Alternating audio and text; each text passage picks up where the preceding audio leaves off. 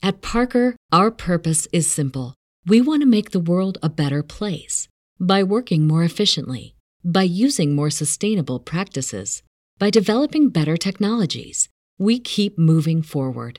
With each new idea, innovation, and partnership, we're one step closer to fulfilling our purpose every single day.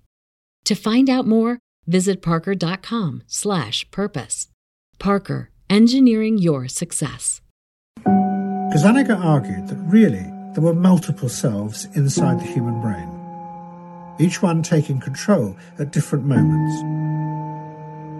Normally that is hidden, because the one self that is conscious constantly makes up stories to explain what all the other selves are doing. But when the connection between the two parts of the brain is cut, it can't do that, and the other parts emerge.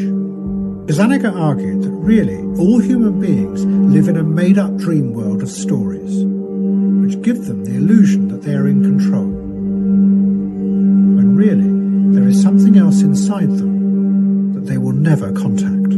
We have to quit viewing man as a single psychological entity, that in fact his psychological self is a multiple self, that he has a variety of mental systems existing in his brain. They have emotions, they have memories, they have incentives, they have destinies, and they're able to control the motor apparatus, by which I mean they're able to make movements, they're able to actually precipitate behaviors on the part of someone. And once those actions are completed, here comes this verbal system in to give an explanation and to propose a theory to itself to explain why these actions were carried out. Complexity theory said that human beings were just components in vast, complex systems that they would never be able to understand, which meant that what they thought and what they felt was irrelevant to the system. While psychology, and now neuroscience, said that much of what went on inside people's brains was beyond their control, which meant that the conscious bit inside the brain, the part that applies meaning to the world, was actually irrelevant. Bit by bit, the idea of the world as something that human beings could understand and change was disappearing. Human consciousness was being sidelined.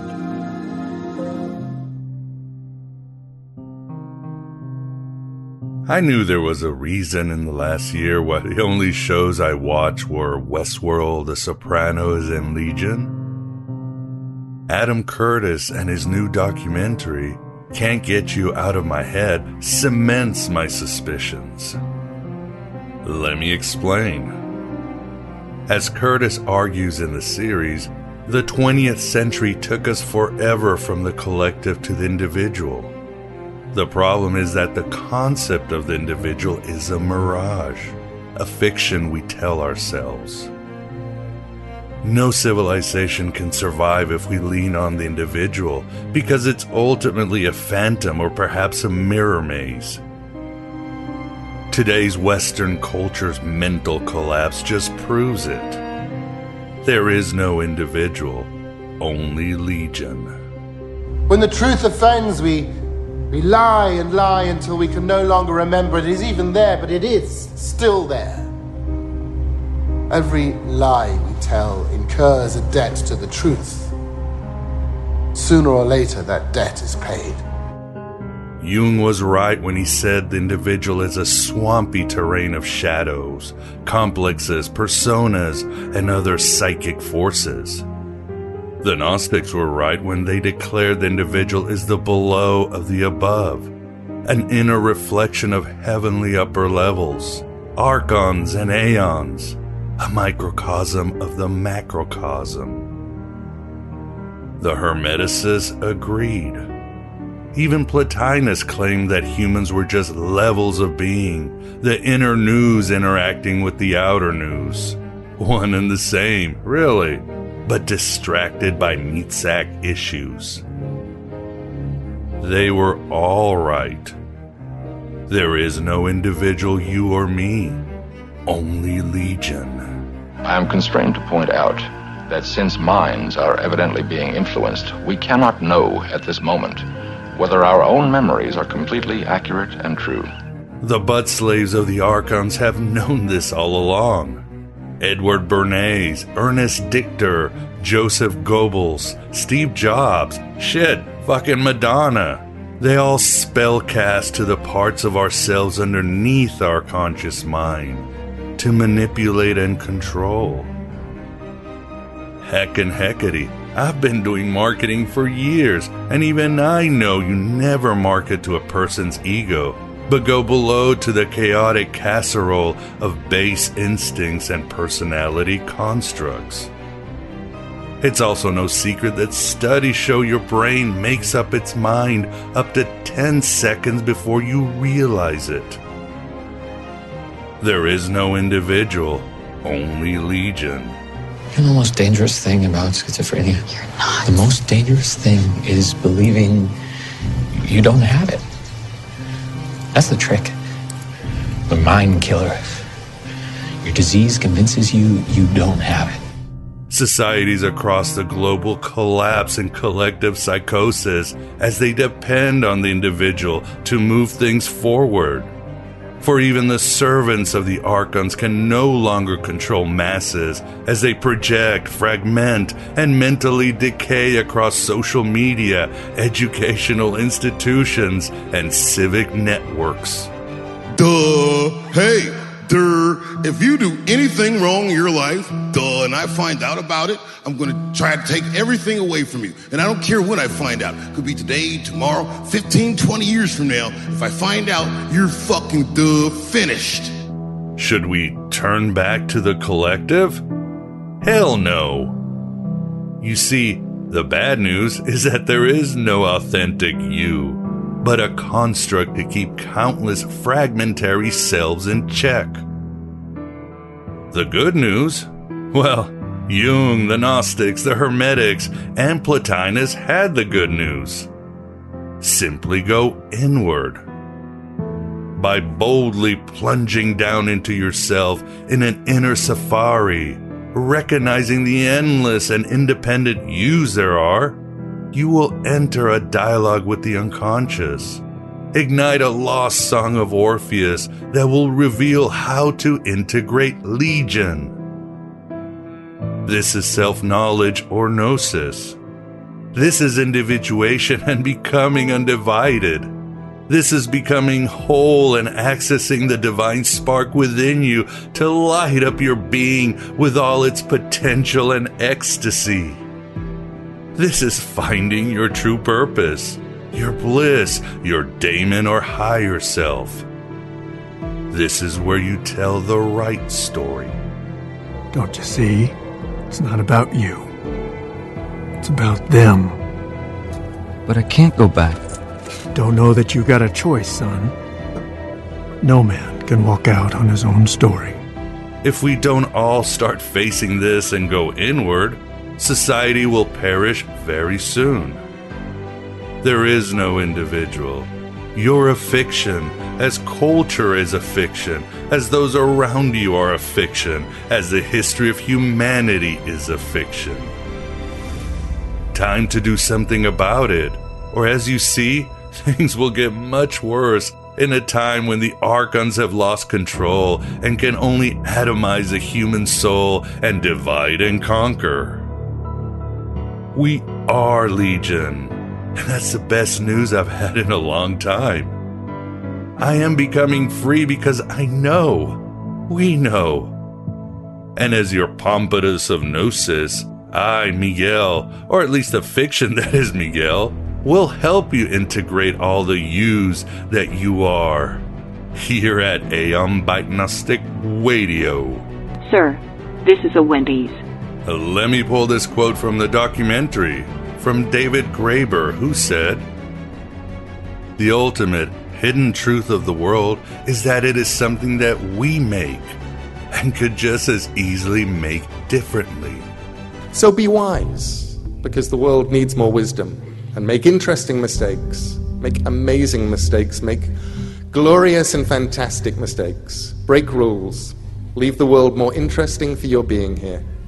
Make good art. Our interview relates very much to this show's theme. Oh, you Johnny Cash Bodhisattvas, you veterans of 1,000 psychic wars. Why? Our astral guest will share his inspirational journey from a fragmented being into a whole servant of Sophia. Many of you in the broken places will relate, with the usual tropes of insanity, drugs, dysfunctional families, and eventual meetings with the divine. Well, I've wrestled with reality for 35 years, Doctor, and I'm happy to state I finally won out over it. That is Anon Omos, who arrives to the virtual Alexandria to discuss his book, Revelations on the Interstellar Highway 10, a metaphysical journey for the advanced religious seeker and the spiritually attuned. It's not an easy battle, that of the true seeker warrior, but at least we have some maps. Yes, these are bruises from fighting. Yes, I'm comfortable with that. I am enlightened. And what's so funny about peace, love, and understanding? What's so funny that God himself is dealing with his own legion?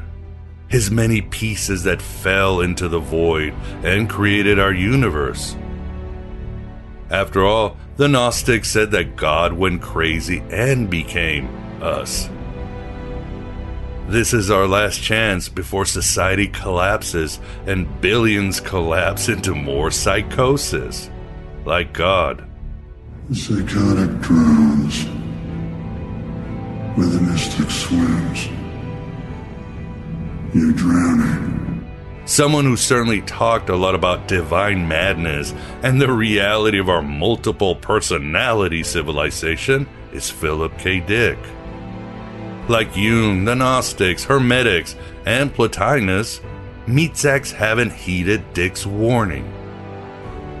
As Eric Davis said of Philip K. Dick in another cool documentary, A Glitch in the Matrix, a primal theme with Philip K. Dick is the tension between our social construct and how to fragment from it.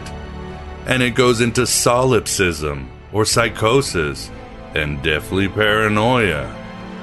He captured the texture of our lives, like getting a lot of alerts. The contemporary world was just recreating the animist world that pre-modern people saw. His work captures that sense of profane technological animism, that aliveness that is not very trustworthy. Dick was always aware of the broken. People are broken. Technologies are broken. Cosmologies are broken. Gods are broken. The blood-dimmed tide is loosed, and everywhere the ceremony of innocence is drowned. The best lack all conviction, while the worst are full of passionate intensity. Surely some revelation is at hand.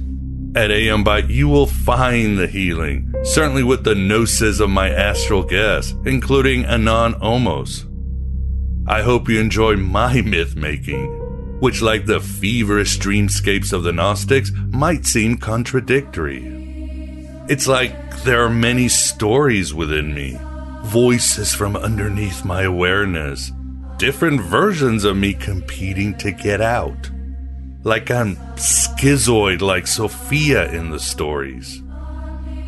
Ever feel that way? Ever feel you are legion? Guess what? You are. And that's good news once you accept it. As Caitlin Johnstone wrote, the only thing keeping the world from plunging into total insanity are those few who are insane enough to doubt its sanity. Do you know what crazy is? Crazy is majority rules. Yeah, And shit. We still gotta deal with egregores, archons, and robots named Pandora. Extraterrestrial mind parasites and vengeful gods. The trauma of our ancestors, parallel universes, and fucking extended warranty messages. Man, it's a busy universe out there.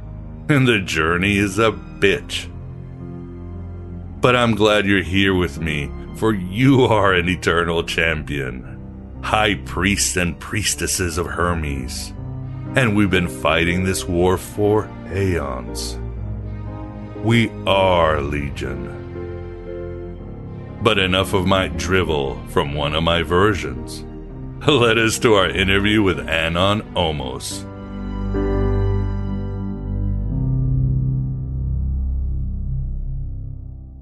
Have you ever seen a shape in a cloud? Or a face in a knot of wood?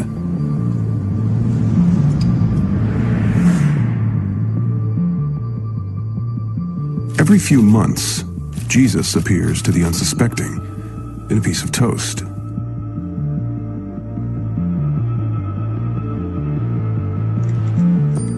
Or does he?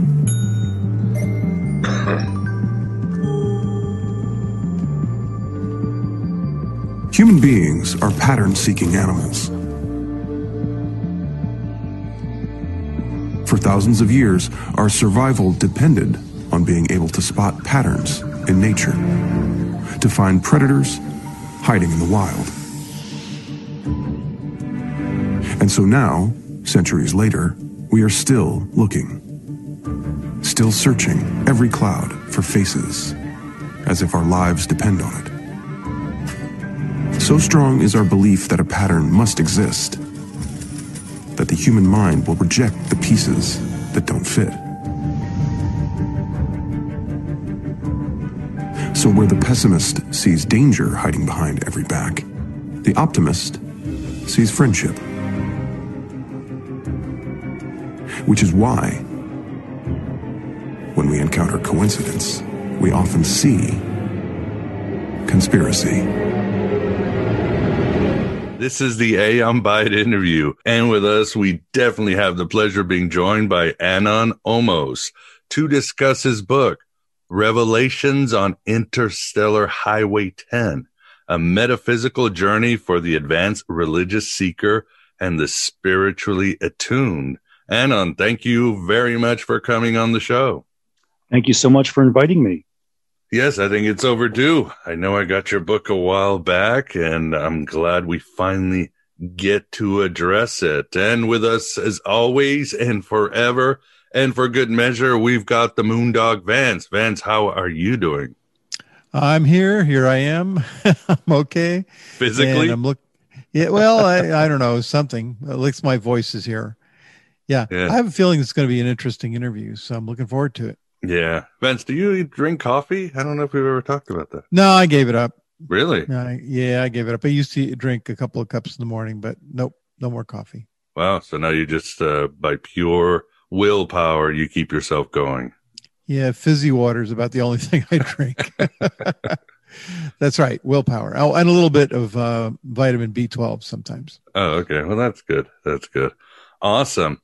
Well, then, and again, you and I have definitely interacted in many platforms for a while, and I had so many great conversations along with other members of different groups. So, as I mentioned, it's good to be able to showcase your book, Revelations on Interstellar Highway 10.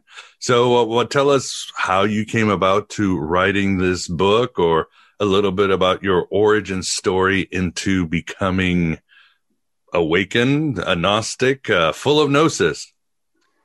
Well, I think the idea of writing the book came about through a series of, I would call it, I guess, spiritual and psychological experiences that I went through in my mid-20s.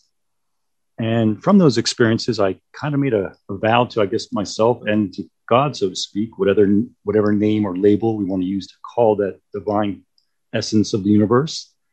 And so I've been working on this book for almost, close to 20, 30 years on and off, but it really came to a final completion probably from the last couple of years.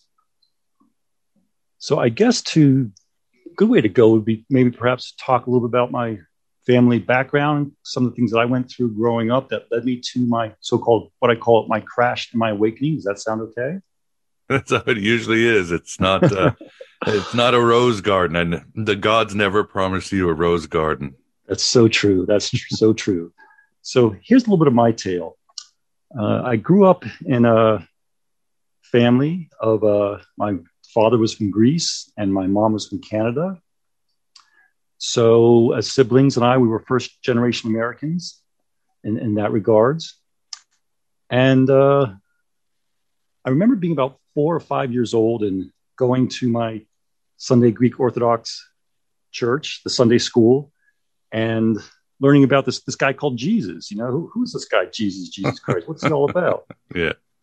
Well, I think I tended to take maybe some of the literature a little bit too literal as a 4 or 5 year old child, because I felt like, okay, I guess this guy is who we're to strive to be. This is what we're supposed to become as we mature and grow. So in doing so, I would have to say that it kind of went into my subconscious in a sense, almost to the extent that I would say that my archetype is the Messiah, the Redeemer, the Savior type of consciousness or archetype. So as life went on, you get involved in the family dynamics. There was certainly some dysfunctionality going on in my family growing up. I guess I went through abandonment a few times in various methods, shapes, and forms. I recall when I was about 2 years old, my mother had to go back in the hospital for a while. And I stopped talking, apparently. I withdrew into myself and had to go through some speech therapy classes to come out of it. My friends used to have to interpret what I was saying to their parents. Like, I was really rather gibberish what I was saying. And then later on, my older sister decided to have a bit of an affair with a high school teacher. So she was about 17 or 18 at the time, and the teacher was about 28 years old. So she was kind of ostracized from the family. Now, this would have been like the early 1970s. So that type of experimentation was going on. But she agreed they were going to get married. He was married at the time. He was going through a divorce.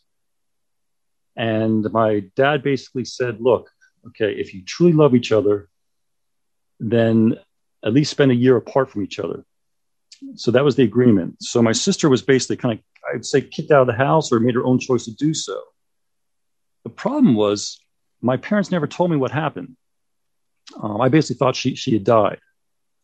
I was probably about 7 years old at the time, and my sister, she would have been about, she's 11 years older than I am. So about, 17 or 18. So that was my second encounter of what one could call abandonment. Also, this person who was very involved in my life was gone. And my older brother, who's about 9 years older than I am, he kind of decided to take full advantage of that situation. I think my parents and my mom and dad were so focused on dealing with my older sister that they couldn't focus on what my brother was doing as well.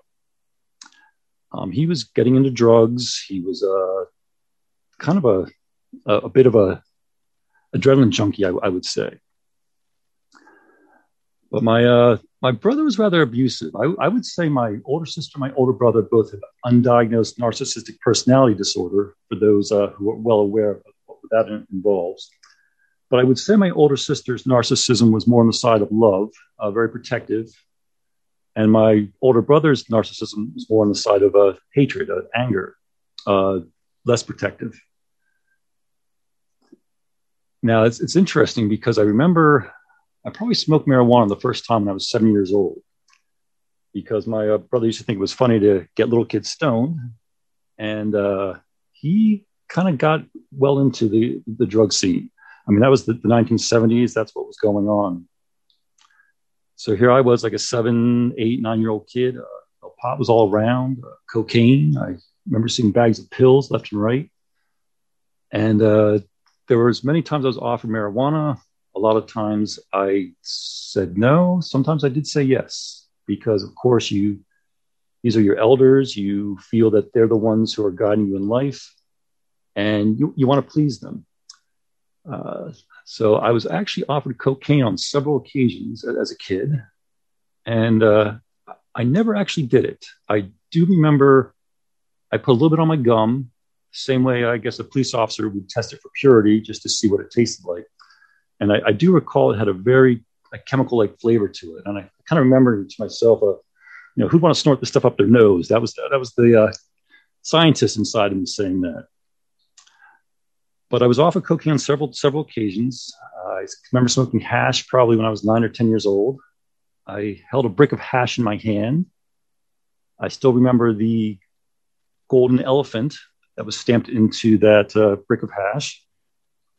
So needless to say, drugs were all around me growing up from the influence of my older brother.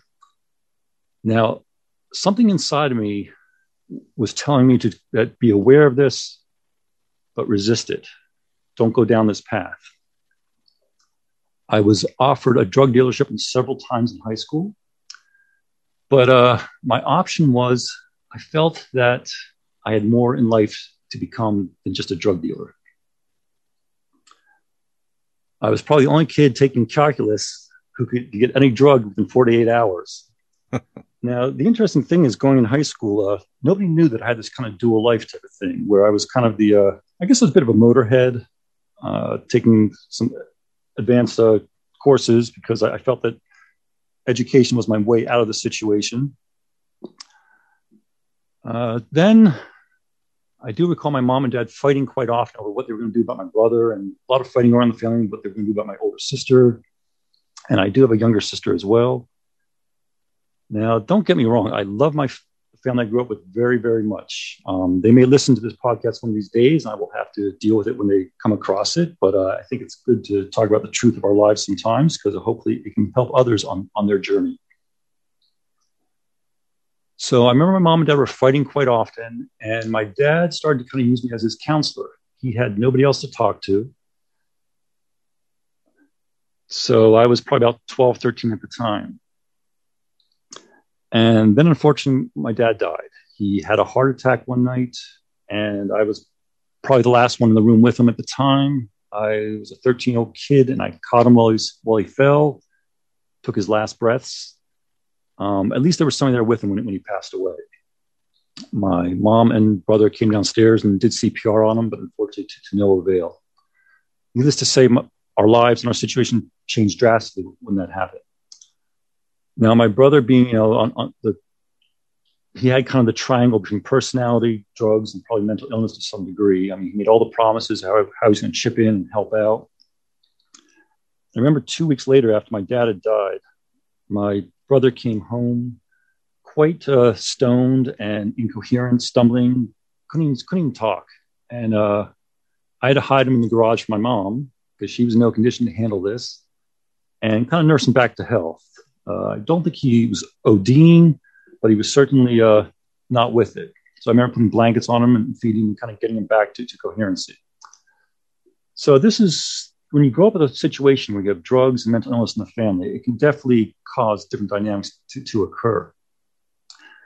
So I saw my family kind of falling apart, and having that Messiah, Savior, Redeemer type of archetype at my subconscious level, I felt that I had to kind of save my family to keep them together, to keep things going.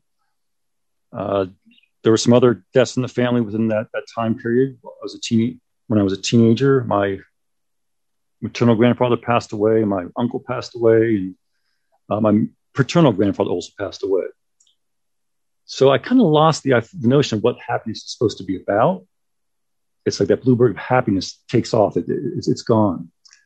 And going to my adult life, I had to kind of learn again how to be happy, how to feel content. And I probably went into a bit of a depression through those years to get through it. I do remember listening to a lot of Pink Floyd, and especially the song Comfortably Numb. I could definitely relate because I was, yeah. And it seems that you had a lot of codependency. Oh, absolutely. Codependents always want to save the world, and until we realized, no, that's not possible. We can't save anybody. You got that right. We only save ourselves, and that's hard enough. No, not even ourselves. So those were some of the difficult times growing up. Some of the better times, I do remember having gone to Greece a couple times. Once, probably when I was about 5 or 6 years old, and another time when I was 12 or 13. But I remember my dad would teach me about mythology, the Greek mythology. Now, I thought he was just teaching me it from a cultural standpoint. I often wonder now that he might have been a partial Hellenic religion for him. I'm really not sure, but he definitely seemed to teach me more about mythology than he did about the Greek Orthodox Church. But a funny little story. I remember we were in Greece one time, and we went to a stream that was alluded to be where Achilles was dipped by his mother. It was a kind of symbolic representation of the river Styx. So I said, this stream has some magical powers in it. I brought my canteen with me. I filled it up with the water from that stream. And when we got back to the hotel room, I poured it all over my body. And I made sure that I got both ankles. I wasn't taking any chances. So just that idea that it was the combination, okay, there's the Greek mythology on one standpoint, and then there's the Greek Orthodox Church on the other. So there's a little bit of duality in how I was looking at things and approaching religion and mythology at the time. So I remember one time going back to my older brother a little bit, and he's still alive to this day, believe it or not. And he's on his third family right now. He might be going on to who knows, maybe he'll go on a fourth family before he leaves this world. But I've learned to, I guess, emotionally distance myself from certain members of my family. And it's more just to survive and to keep my own sanity type of thing. Because one doesn't realize how much dysfunctionality you're growing up with until you're out of it and you're able to look back in retrospect. Now, I know so many other people have so much worse dysfunctionality going on in their family. I always had food on the table, always had a roof on my head. I think those people coming from war-torn environments or severe physical or psychological sexual abuse too. That's some tough stuff to deal with, but it is possible to heal. We just have to do the work on ourselves. So I remember one time my brother wanted me to get stoned with him, and I didn't want to. Something inside me said, no, not this time. He wanted me to ride on the back of his motorcycle to go down to the trails and smoke a bowl with him or a joint or whatever. And I said, no, I didn't want to. And he called me all sorts of vulgar names, all different parts of the female and male sexual anatomy, because I wouldn't go with him. So he came back from going down there and getting stoned, and he was limping. And I remember the motorcycle was busted up.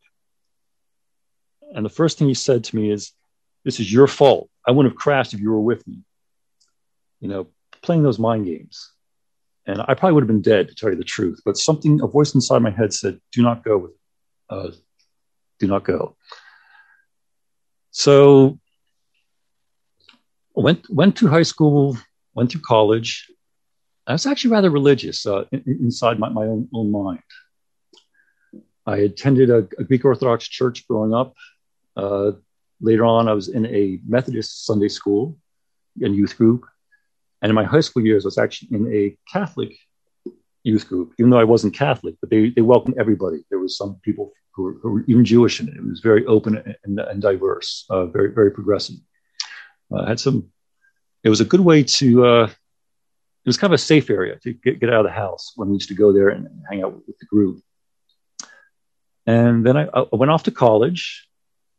I was debating whether to go into art or engineering. I decided to go into engineering because I felt that artists don't eat, and I like to eat. But I did discover that sometimes even engineers go without food. Yeah. No matter what your job is, sometimes you will find yourself unemployed or out there looking for something different, which is a normal path and direction in life that we have to go sometimes to change. So after college, a lot of repressed anger. My emotions were waking up, essentially. I had a lot of anger against my mother. Some of it was what we call, I guess, a little bit emotional abuse. Some of the mind games that she would play to get me to kind of look after and take care of the house growing up. And I was starting to feel again. I was waking up, so to speak. So my mom and I were not getting along very well when I got out of college. A lot of arguments, a lot of fighting. But I was caught in this duality where it's almost like in the same sentence she would say, I want you out of the house, but I need you here to take care of things. And of course, I'm a young adult at the time. I'm just trying to get on with my life. And I don't think I ever actually mourned for the death of my father, because I think I turned into the adult. It became that codependent survival mode. So all these emotions were waking up.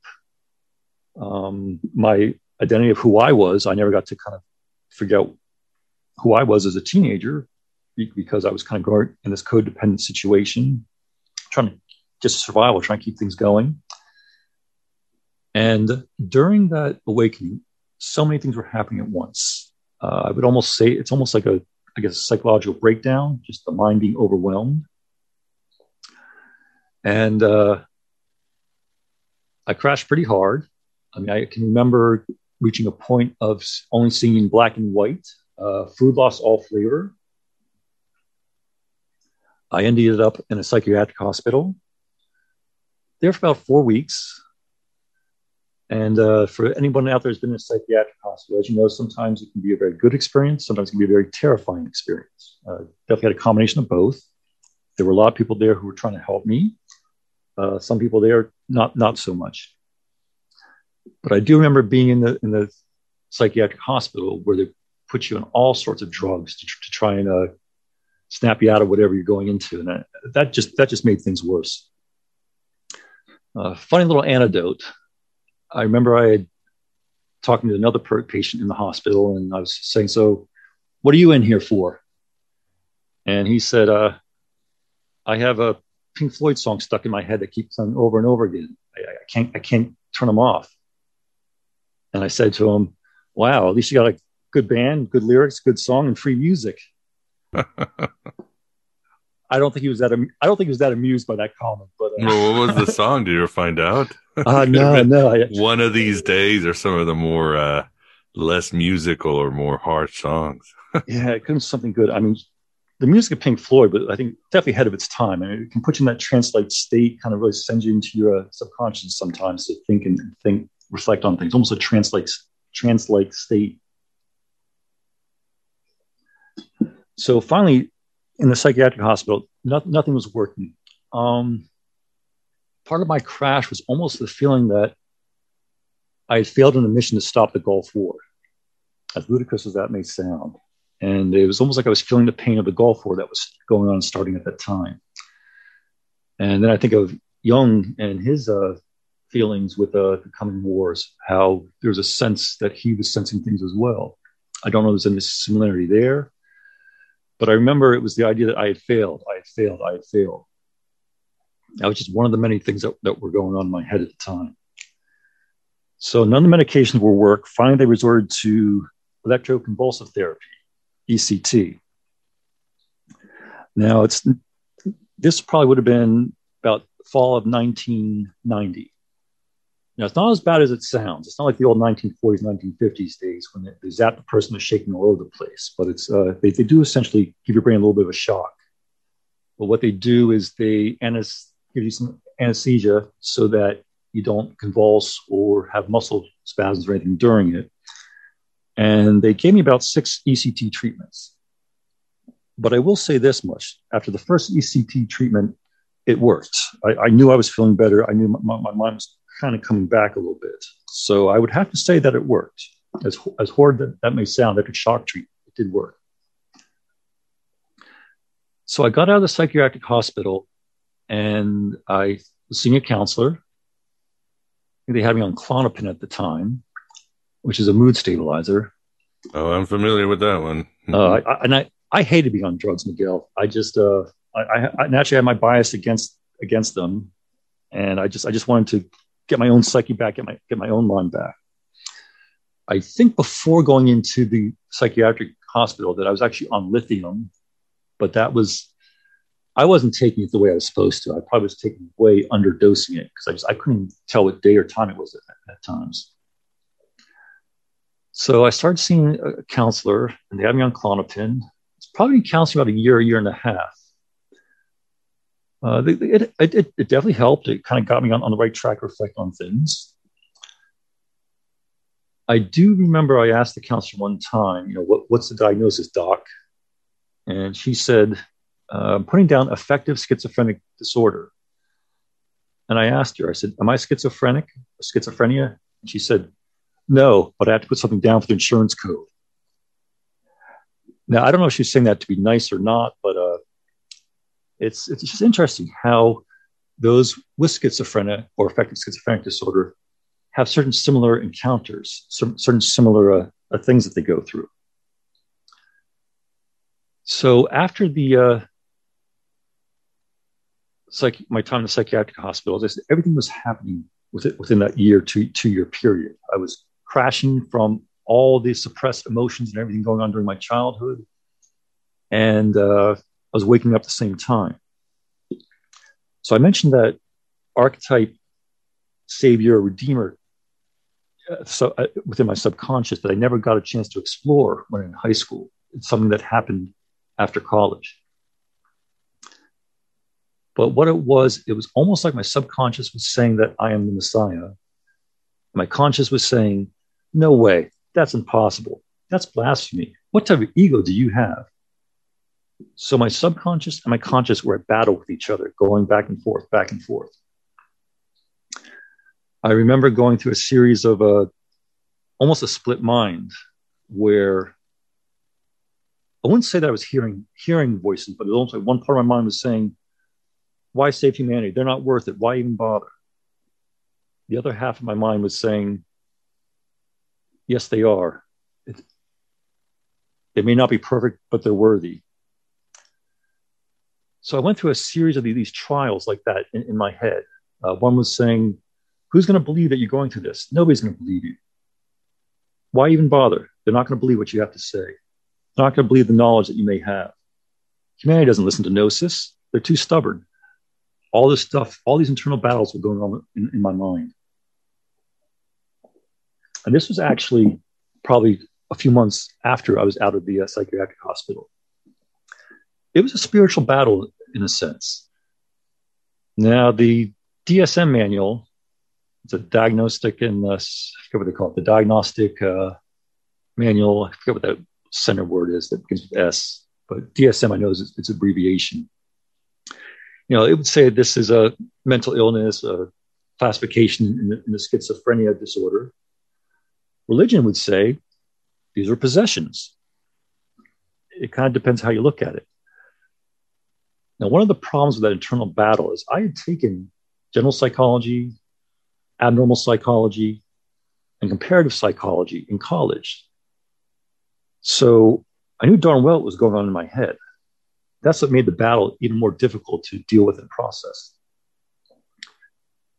So finally, I reached a point, I think I would say I had a vision. I can't say if this vision happened before or after my stay in the psychiatric hospital, but I would say it was at least a year afterwards. I'm pretty sure it was a year after in the psychiatric hospital. So that would have been close to fall of 1991. Finally, I was at my wit's end. I had all these internal battles going on, internal archons or demons, whatever you want to call it, back and forth. And there was nothing left in my psyche. It's almost like if my archetype from the age of 4 or 5 years old had been that redeemer, savior, messiah type of complex. And here my conscience is saying, no, that's impossible. That's not who you are. Wipe that out of you. It's almost like my whole persona of what I had been for the past 20, 25 years was gone. It was being wiped out. There's nothing left of me. And at that point, I prayed to God. I said, God, give me a sign. I said, give me a sign this isn't all madness, that this isn't just my mind doing this, that it's not a childhood fantasy, that this isn't just something that I'm making up in my own head. I prayed pretty heavily for that.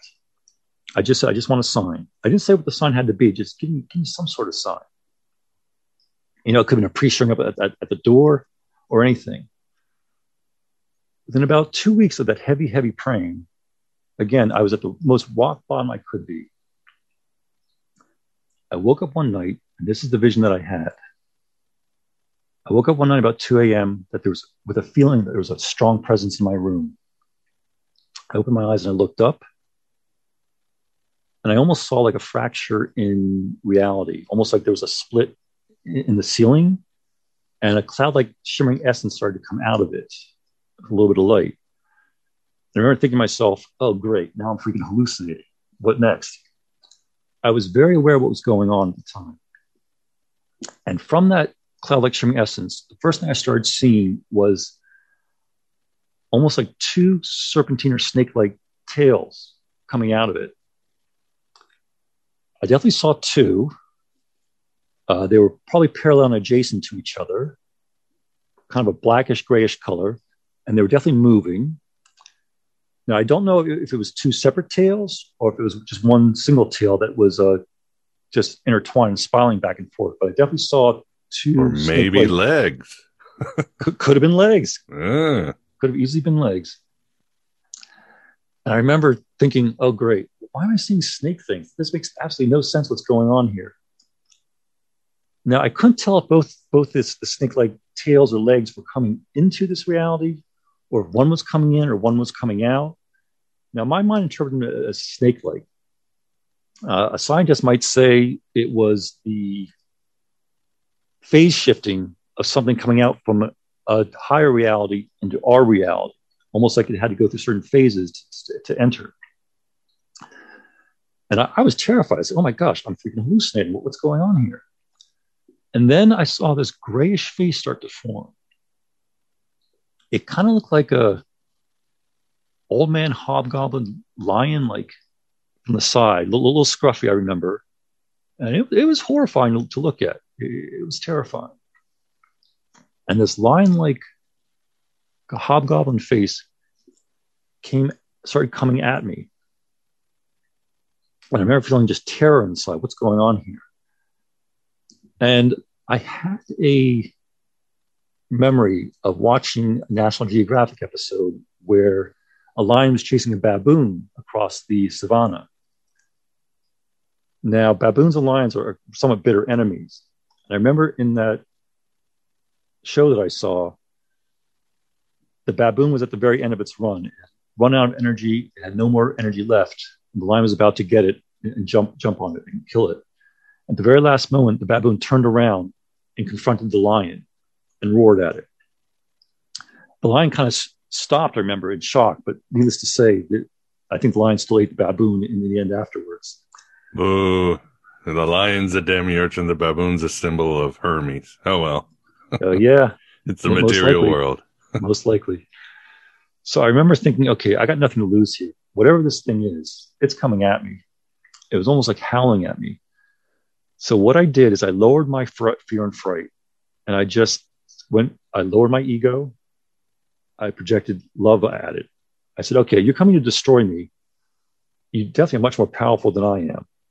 The only thing I can give you is love. So I threw love at it.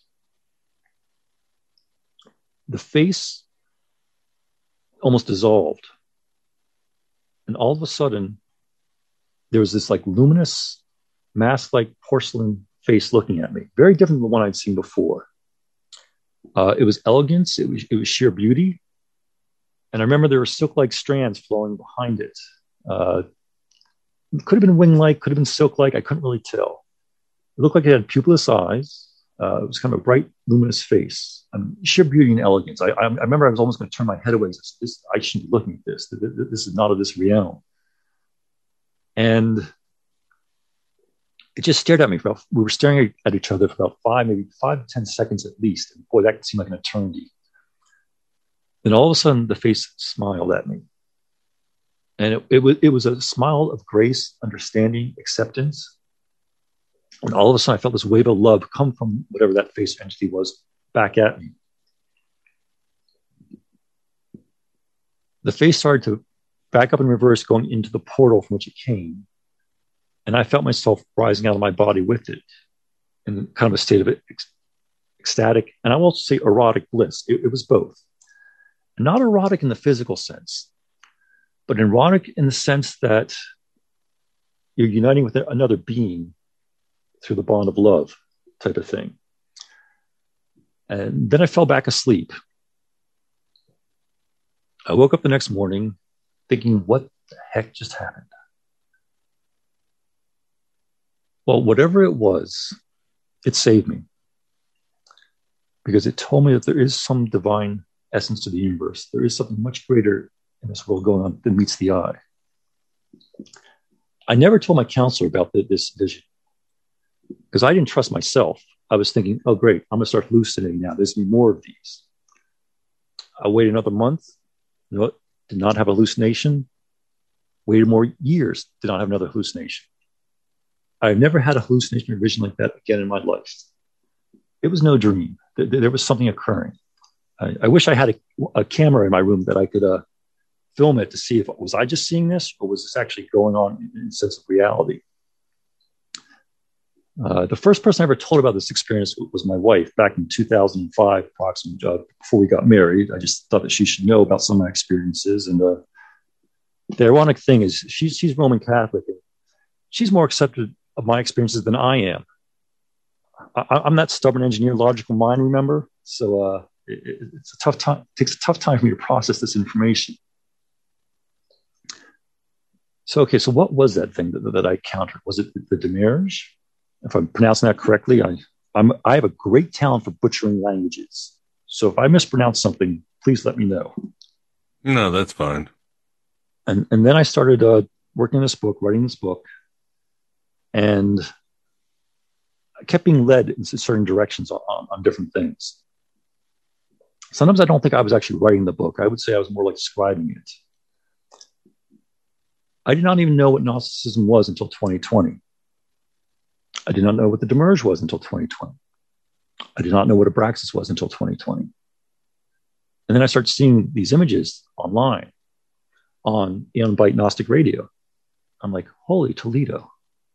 That looks so much like what I saw. So it seems like other people out there have had these similar experiences. Now, I finally started reading about Carl Jung and his experiences in 2020 as well.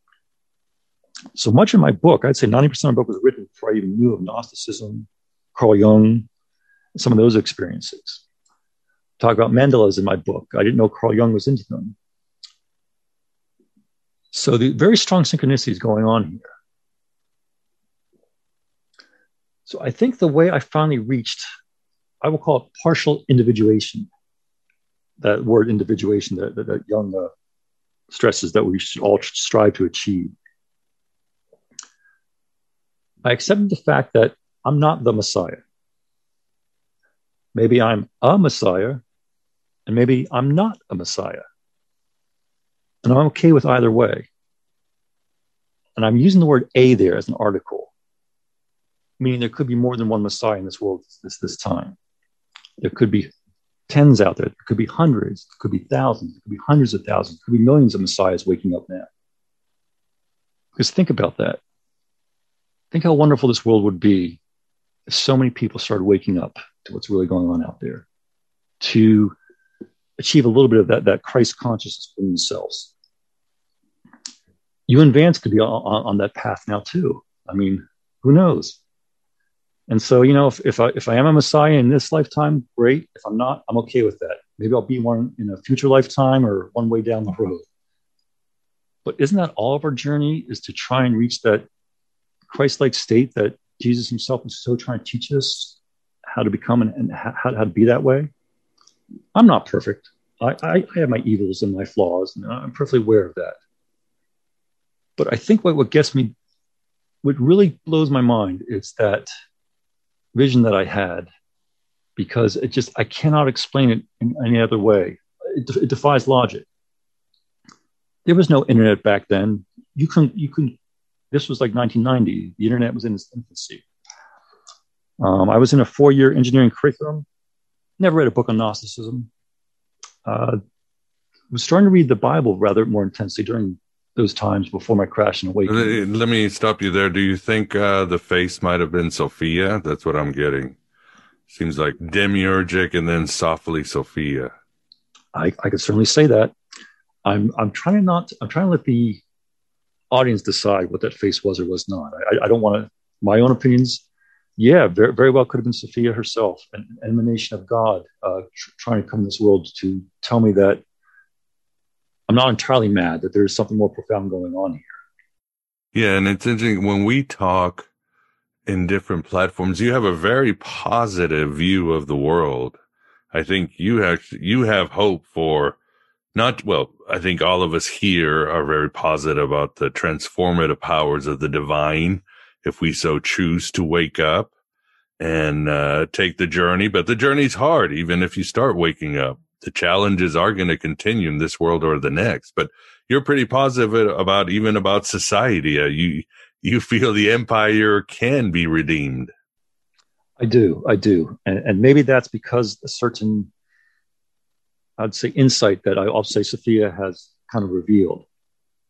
And I don't know if our definition of religion and Sophia and spiritual experiences, we don't really know what's going on in the spiritual realms. We have to interpret it based on our human understanding. I mean, that's why there's so many different religions. Oh, yeah, agreed. Yeah, so many different cults out there. There could be, Sophia could be a creature of herself, or there could be millions of Sophias out there waiting to bond, to form that divine marriage with a lot of humans out there. Some people say, well, could that have been a demon? Well, I don't. A demon cannot project what it doesn't have. A demon cannot project love. I mean, even Jesus talks about that in the Bible, that was a house divided falls upon itself. Right. And yeah, demons can quote scripture and they know Jesus, but you're right. The archons are still mechanical. And with that person-like face projecting love, that was something very divine and loving and good in my sense, very benevolent. So I see a very positive path for humanity. It's based on probabilities. Nothing's absolute out there. I don't believe that fate is written in stone. I think it's a probability for all of us, and we do have the ability to steer our destiny or fate in the direction we want it to go. I mentioned this in my book. I view fate as almost being in a river of rapids, and there's boulders and stones that we have to avoid. Now, fate has it, we're going to go down that river no matter what. But self-determination is the fact that we can steer that rudder around the rocks as we go down that river. So it's a combination of both. There's probabilities of where we're going to end up in our destiny, but we are in control of that rudder. The question is if humanity wants it. As a wise man once said, people don't want to be awake or cured. They simply want relief from the pain they have, and they get used to the pain. We all did. Because again, it takes, to grow, we have to get out of our comfort zone and in certain ways be challenged, in ways that our old ways will die, like, happened to you. There was a certain period of ego death and a new person was transformed through it. So very inspirational story. And I think the audience will definitely get a lot out of it. And we should still talk about it. What about you, Vance? What do you think, or do you have a question for Anon? Well, my first thought was, it reminded me of my interactions with my guide, spiritual contact, Aletheia, because it was kind of pure love, overwhelming, that I have never experienced before or after. And in my case, it was an evolution. It was a spirit guide to begin with. Actually, when I was a small kid, it was like a childhood friend that was reassuring when I was having social troubles, in school and so forth. So I think for everyone, these relationships are personal, and we assign names or whatever as per our own life path and experience. So I thought it was a great story, kind of a story of redemption. And yeah, and as far as saviors go, like, we don't have to save all of humanity. If we can save anyone we come across if they're open to it, just by projecting our love and help and friendship to them. So I don't have any problem at all with the idea of being a savior. It's just a matter of who your audience is, I guess. Absolutely. I mean, this is a very safe environment, I feel, and that's why I'm willing to reveal a lot more than I've ever said to anybody else. I'm glad you did. Now, one of the things, I guess, like, I think of the story of Saul turning into Paul in the Bible. He was evil, bad, torturing the Christians, and then he saw the light, or got the lightning strike, and turned the other way. I came from the opposite direction. In other words, I was too virtuous. And what happened is I went through that switching of the opposites. What's that word, Vance, you mentioned? And then there's a word for it when when you switch opposites because one end of the pole has been too far the extreme. Yeah, I'm drawing a blank. I'm sorry. If it comes to me, I'll say it later on. But I went through that where it's almost too virtuous. I need to go the other way. Oh, and then enantiodromia. Enantiodromia, is that what they call it? The switching of the opposites? Enantiodromia. Yeah, I didn't know that word, so it wasn't from me. One of us needs to rush to Google. That's usually my... Yeah. But that was happening because I was too virtuous as a teenager and early 20s, and I started to switch the other way around. I hated being the good guy, and I didn't like being angry at my mother. I mean, does anyone really want to have anger against the woman that brought us into this world? And I was able to forgive my family, and they had to forgive me for some things that I did too as well. But I remember I watched my mom. She would get books out and read on a little bit on self-improvement. And it clicked in my head that, wow, she never had the tools herself growing up to deal with some of this stuff. And just the mere fact that she was willing to take a look at herself, that helped me a lot to be able to forgive her for some of this stuff. And I'm on very good terms with my mom these days. And I do love my family very much. Like I said, I just have to be emotionally careful not to get drawn into some of the dynamics sometimes. Yeah, it's not easy. I think, what did Ram Dass famously said? If you want to know if you're enlightened, spend a week with your family. They are able to hit all the buttons and all the trauma and the complexes come up. So always a good challenge to find out. And Anand, you said you just came to the Gnostics in 2020. What has Gnosticism showed you or crystallize or maybe in some ways obfuscate? Well, I don't know if I would consider myself a Gnostic as of yet. I'm working towards that point. I still like to call myself a generic seeker. I just feel I love all the different aspects of the various religions and some of the different paths. I believe there's multiple ways to access the Godhead. And when I speak of the Godhead, I use it in the non-personal sense. But there's multiple paths to finding God. I feel it's really a journey inward, and then it becomes an expression outward. I think we access God by going inward. And I think that's what Jesus has said as well, to truly understand things. And then once we find that divine light, it's really our, I guess I would say, spiritual duty to try and improve the world in whatever way we can, whatever small amount that we can to make the world a little bit better place. Now, I know the Gnostics view and correct me if I'm wrong on this, but the earth is kind of a prison, so to speak. Yeah, some did, yeah. They all did. It wasn't home. And, I guess if that's the case, hey, if this is a prison, let's make the best of it. Let's turn it into a playground. Because if we start having fun and we start making it a playground, that's really get the wardens pretty pissed off. They're not going to like it if we're enjoying ourselves down here, are they? Yeah, that's true. But I mean, a prison is still a prison. Not being free is not being free. I think that's the ultimate goal of the Gnostic and really any seeker. Freedom from the bondage of the material world, our emotions, all the things that are temporal. So, and how you see the world depends on each person's experience, and there are gradients of it.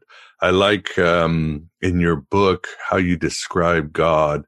You say, quote, God is the supreme collective cosmic consciousness or the supreme universal mind, the oversoul of all creation.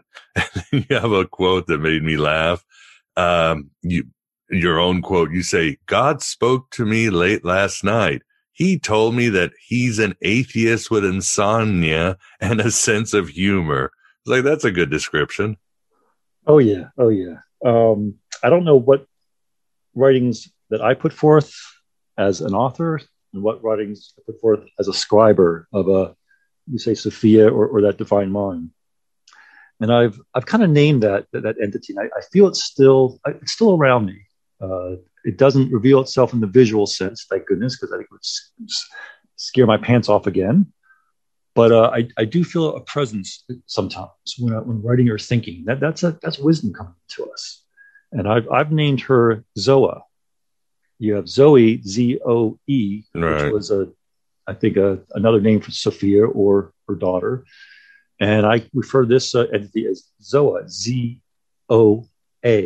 maybe a granddaughter of Sophia. And I throw the O and the A in there for a little bit of the Omega and the Alpha characters. Oh, I like that. Very cool. Yeah, I think Zoe is the Greek name for Eve in the Septuagint, because obviously Eve is Hava, which means life. So the Greek translation called her Zoe in a lot of places. But then the Gnostics obviously took it as sort of another hypostasis of Sophia on this world. And one thing you talk about in your book, Anon, and that is the question of God being fallible. Yes. A big question. Big question. Again, to say that God is fallible, we have to define God. How do we define God? I mean, that's been the saga of the ages. Everybody seems to have a different perspective of what is God and what is not God. Yeah, how do you define perfection or error? I mean, these are very subjective terms, even perfection. But I think of a child that gets born into this world with, say, some physical abnormalities. I mean, I see that as a failure of God in a sense. Like, why would you let some soul enter a young creature that is going to have some suffering so early in its years, some difficulties? And that's why I feel as humans, it's up to us to kind of account for or correct God's mistakes. And that's what we do through our medicine and our practices. We try and improve the human condition wherever we can, whatever life or God throws at us. And I think by looking at God as being infallible, it makes us accept ourselves a little bit. And I think it's God's infallible by choice. In other words, I can better relate to my creations if I'm infallible like them. Because if God can be anything, hey, God can be perfect or God can be infallible, right? Why not? Makes sense. And what about the idea of evil spirits or demons or archons or demiurge? I mean, like you said, when you had your experience, there was a harshness that you saw. And for me, it reminded me of, I think in the late 60s, Philip K. Dick, before his 2374 experience, he had that face in the sky experience where the clouds parted and he saw this steely metal face just, not grinning, but grimacing at him from the heavens. And he said, oh my God, this is the demiurge, or long before he really started studying Gnosticism. But that's what it reminded me. But what is your idea on perhaps evil spirits or ghosts and all that, the negative aspects of the universe in a metaphysical sense? I admit, I'm jury's still out on that. I'm still trying to process that because I'm not so sure the archons are necessarily evil or that's how we approach them. I see the archons as kind of warning us sometimes too, but it's how we listen to them that can cause the problems. I mean, I think of, for example, suppose you go to work every day, you have a horrible boss you deal with, you come home, your mind's still going on about, oh, what the boss did to me, he did this, he did that, I want to get out of there. Yeah. Well, those are the archons in our mind telling us that. And we start to get obsessed on that. We become like a broken needle going over and over. And then we have to say, wait a second, you're right, Archon. That is going on. But you don't need to keep telling me that. I get it. Back off for a little while. And I think the Archons listen and they back off a little bit. That's just my perspective. I wouldn't call it absolute. It's something I'm still kind of looking into. Because, for example, I think of that visual encounter that I had with that horrid face coming at me and the idea of projecting love onto it. Now, I don't know if that was a test and I passed it or if it was trying to teach me and train me to do that. So the question becomes, okay, was I being tormented or was I being trained? I don't know. It depends how one looks at it. I'm still kind of investigating, looking into that. Yeah, I flunked my test when it came because many years ago, I was experimenting with trying to do out-of-body experience. And I was in my bedroom and I had the door closed and it was dark and I was, concentrating on doing that. And all of a sudden I had this huge lion type creature. I don't know if you've ever watched Forbidden Planet, the creature from the id, it was kind of looked like that. Wow. It was huge, and it like took up the whole wall on the other side of the room. And I don't know if I've ever been as frightened. It was so scary. And that was the last time I tried out of body. So I didn't think to send love to it or anything. I was just too terrified. Well, if it happened again, try that. Send love. See what happens. You're like Scooby-Doo and the gang just running in place. Right. Yeah, and that must be too. I guess that's the other question is, and again, Philip K. Dick, Carl Jung, Paul of Tarsus struggle with this, but you have this great one experience, and then it's not like you can get it every day to sort of reinforce your idea that there's a divine world, and all that matters is contact with higher planes, because that's what we're really here for, to expand ourselves and become divine-like and reach our potential. But then, yeah, all you have is one experience you got to base yourself on. And that's hard, because I'm sure the mind plays tricks, right? I'll tell you, once was enough. You don't want it again. I don't need it again. I mean, I have a logical mind. I'm trained as an engineer, so logic is very much part of my mental functions and everything. And when you go through something like that, you're just like, okay, this defies logic. And yet I have to apply logic to accept it. It's such dualities. But I'm sure your rational mind could be telling you, like Philip K. Dick, his rational mind was always saying, dude, leave it. You could have been delusional. This could have all been a hallucination. Even with Dick. And he had proof. He had prophetic visions. He predicted like his son getting sick, and he was able to, he would go somewhere, and it's something that he'd written about that came true, like, blow by blow. But he's still, part of him was always like, maybe I'm just crazy. Imagine if we quiet that voice in ourselves that says that we are crazy, and we accept it. That's how we'll probably start to learn to use those tools in a productive manner. I think it's our conscious mind denying that it's real. That's what's causing all the problems. We start accepting that, yeah, there is something going on here. Right. I don't think we view ourselves as being so crazy all the time. That this stuff does go on. I mean, wasn't it what Hermes said to Asclepius, or that people will start to forget about these gods and these things, and exactly. Maybe we're trying to reawaken, bring some of this stuff back within our society and culture. I have a saying that applies to this, which is, it's all in your head, including your head. Good saying. That is good.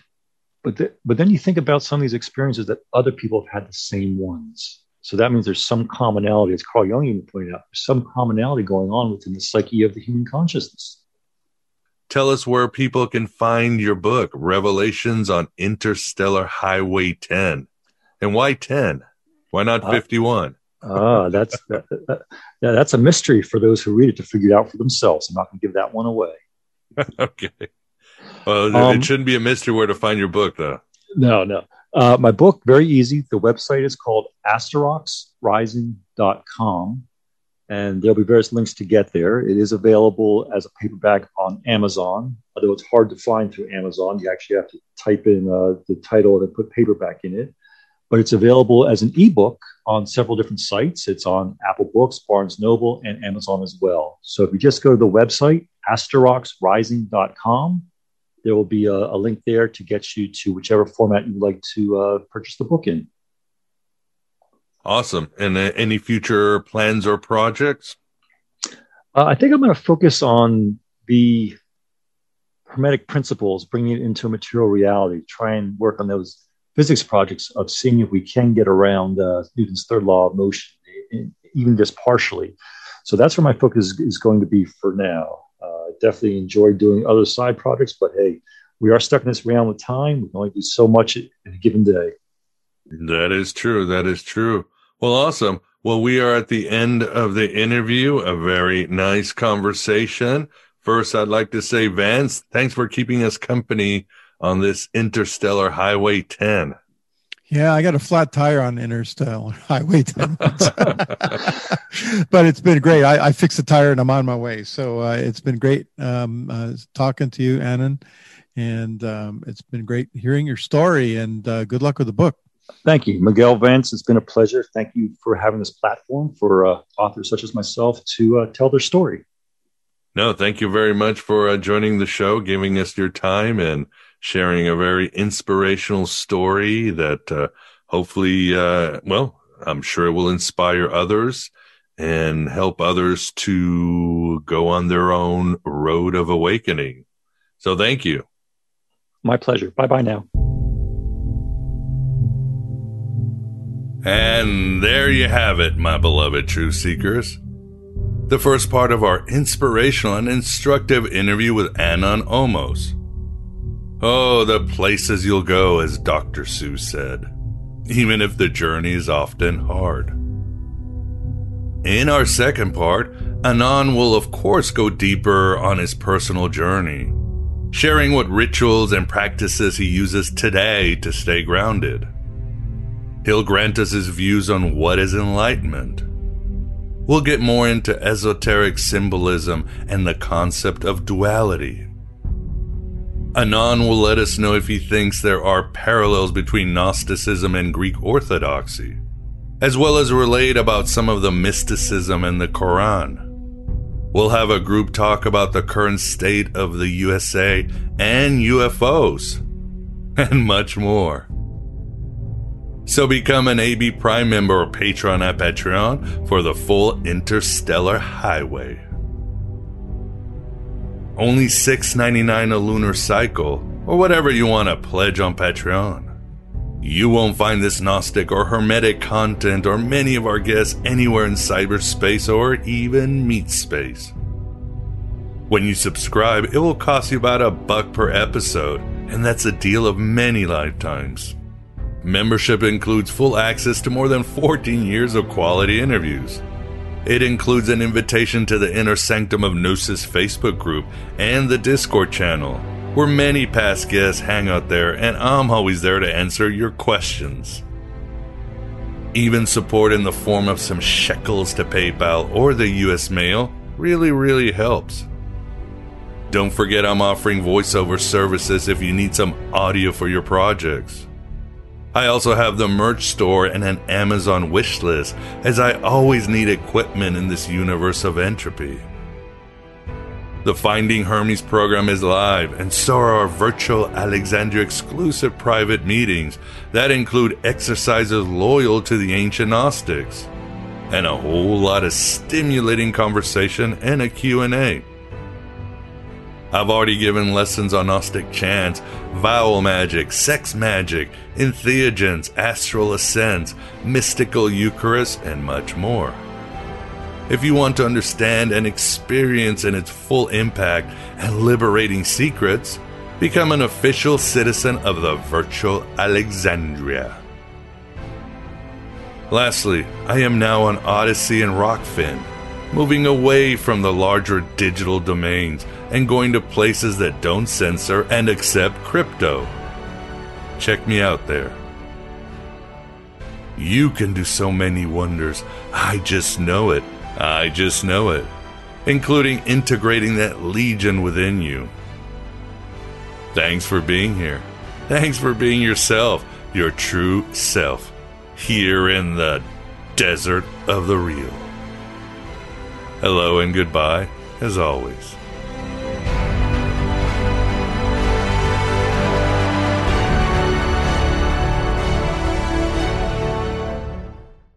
At Parker, our purpose is simple.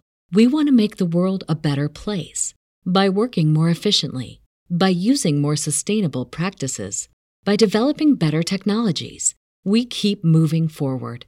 With each new idea, innovation, and partnership, we're one step closer to fulfilling our purpose every single day. To find out more, visit parker.com/purpose. Parker, engineering your success.